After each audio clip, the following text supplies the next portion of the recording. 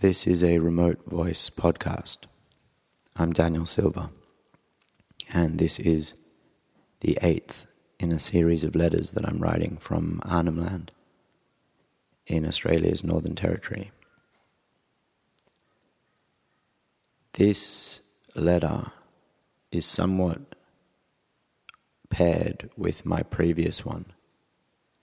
So if you haven't listened or read that one, it's not essential, but it might provide some context for what's been somewhat of a fortnight of transformation, I think. And,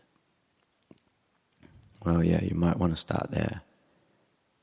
Also in this letter, I refer to Yolngu kinship, which is a fascinating topic and really something of a bedrock out here. And I did write in some detail about that in a letter called Interrelated. So if you find yourself interested, you can check that one out.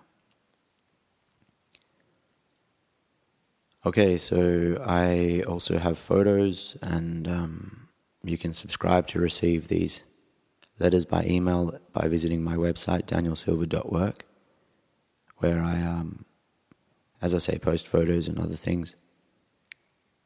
And I will be posting some progress photos of a couple of sculptures that I'm working on that are a community art project, which are this giant fish and turtle that we're filling with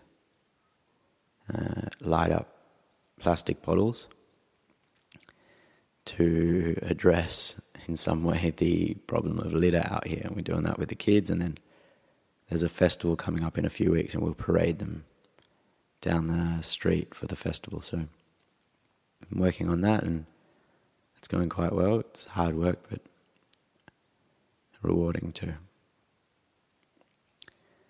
I officially graduated as an art therapist, so a silent celebration for that. And that completes, I suppose, the placement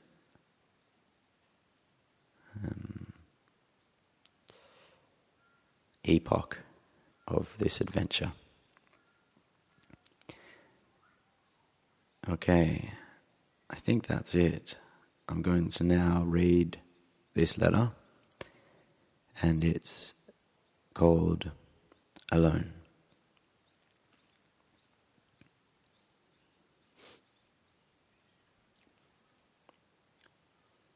Since my adoption into Yolngu kinship, I call Rose Ngamma, which means mother.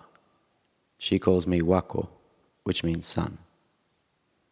One day we were sitting together and she said, Wako, when you are alone, there are different ways of knowing things.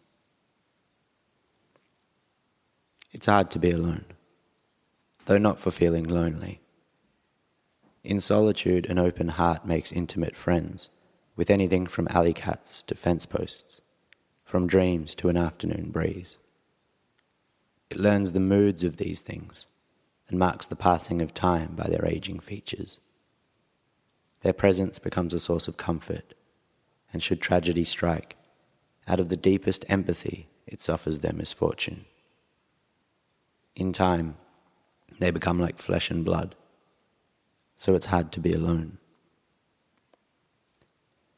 In my last letter, I made poems from a wellspring of grief that opened in me. My feelings were wet and flowing. After writing, I dreamed a wildfire had burned through my yard in the night, and in the morning when I went outside, I found the level of the ground lower by several meters. Where once there was only short dry grass, now there was a lush garden. I know to water that garden regularly, with wet and flowing feelings, drawn from the cracks in my heart. And now I sit by a small fire each evening, a ritual that begins in the afternoon. After work, I collect sticks and make a bundle of tinder from a dry vine that grows along my fence. I place the bundle on yesterday's ashes. Then I crack each of the sticks to the same length. I love that part because a cracked stick gives off a fresh scent, and in that regard, every stick is unique. With the fire built, I go inside to work a while at writing. I rise again at the first hint of dusk and take my notebook outside with a cup of tea to welcome the evening. I have 2 logs for sitting on, in case of guests. Some days, I light a stick of sandalwood to keep the mosquitoes at bay. On other days, to save money because sandalwood is expensive and I haven't got much, I dab my bare feet with a mixture of eucalyptus oil and rubbing alcohol, and that works too. Then I jot down observations and write little songs until last light, when a pair of tiny bats fly circles after mosquitoes over my head, and I cheer them on. And when they're gone, I light my fire. One night, I was joined by 3 kids who walked past and asked if they could visit. 2 were around 6 years old and 1 was 10. I knew them from school and welcomed the chance to test out my second log. While we sat, their mother went to play cards. It's a common pastime. Circles of card players are dotted around town. By day they sit under mango trees and by night under streetlights. The game is simple. Everyone is dealt 2 cards. The highest score is 10, made by adding the value of the cards. A 7 and an 8 makes 5. There are 2 rounds of betting.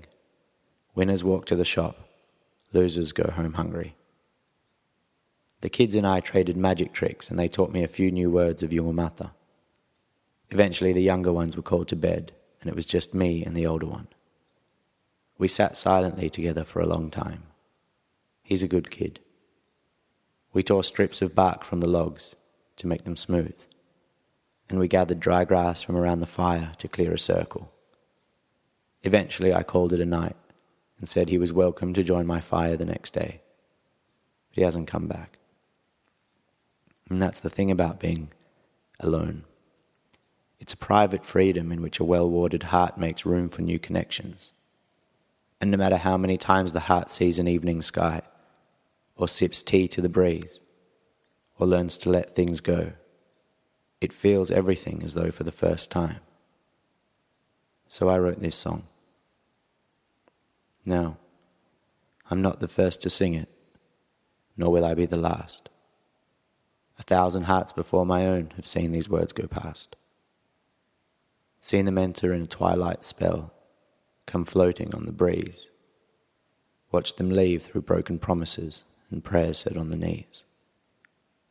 They are the Bible waters that came flowing from a stone, and we learn to treat them kindly, lest we die all on our own.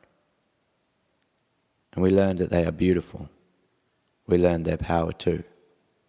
When we threaded them through syllables, we made them feel anew.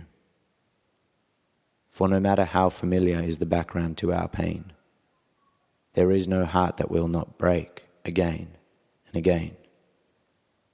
So let us greet the dreamer as though he were a friend. May we learn to be forgiving any harshness that he sends. May we keep our gardens watered. May we whisper to our stones. May we never stop remembering all the things we learn alone. With love, Daniel. Okay, that is the 8th letter. So some postscripts. Well, at the end of my last letter, I said that this one would be about the Buffalo Boys who make things out of metal here.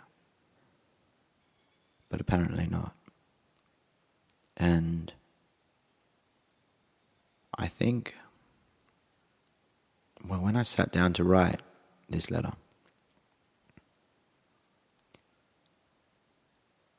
flowed from me. And it flowed from my heart somehow, more so than other letters. And I really do feel like there's something open in me that has taken a lot to open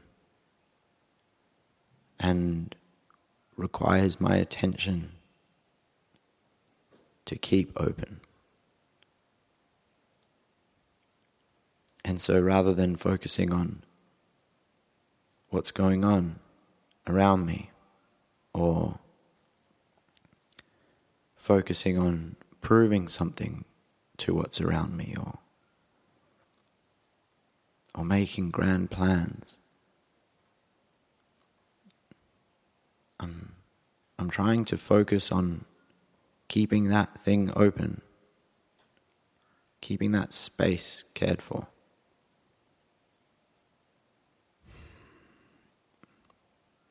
Maybe that sounds a bit nuts, but well, it just seems like the way forward. So I don't know what I'm going to write about next week, or the week after that, or the week after that. I do know that come next year, I'll be catching a flight to Mexico. And between now and then, I'll be making art with kids and, well, let's just leave it at that. That's enough. Okay, that is the end. And until next week.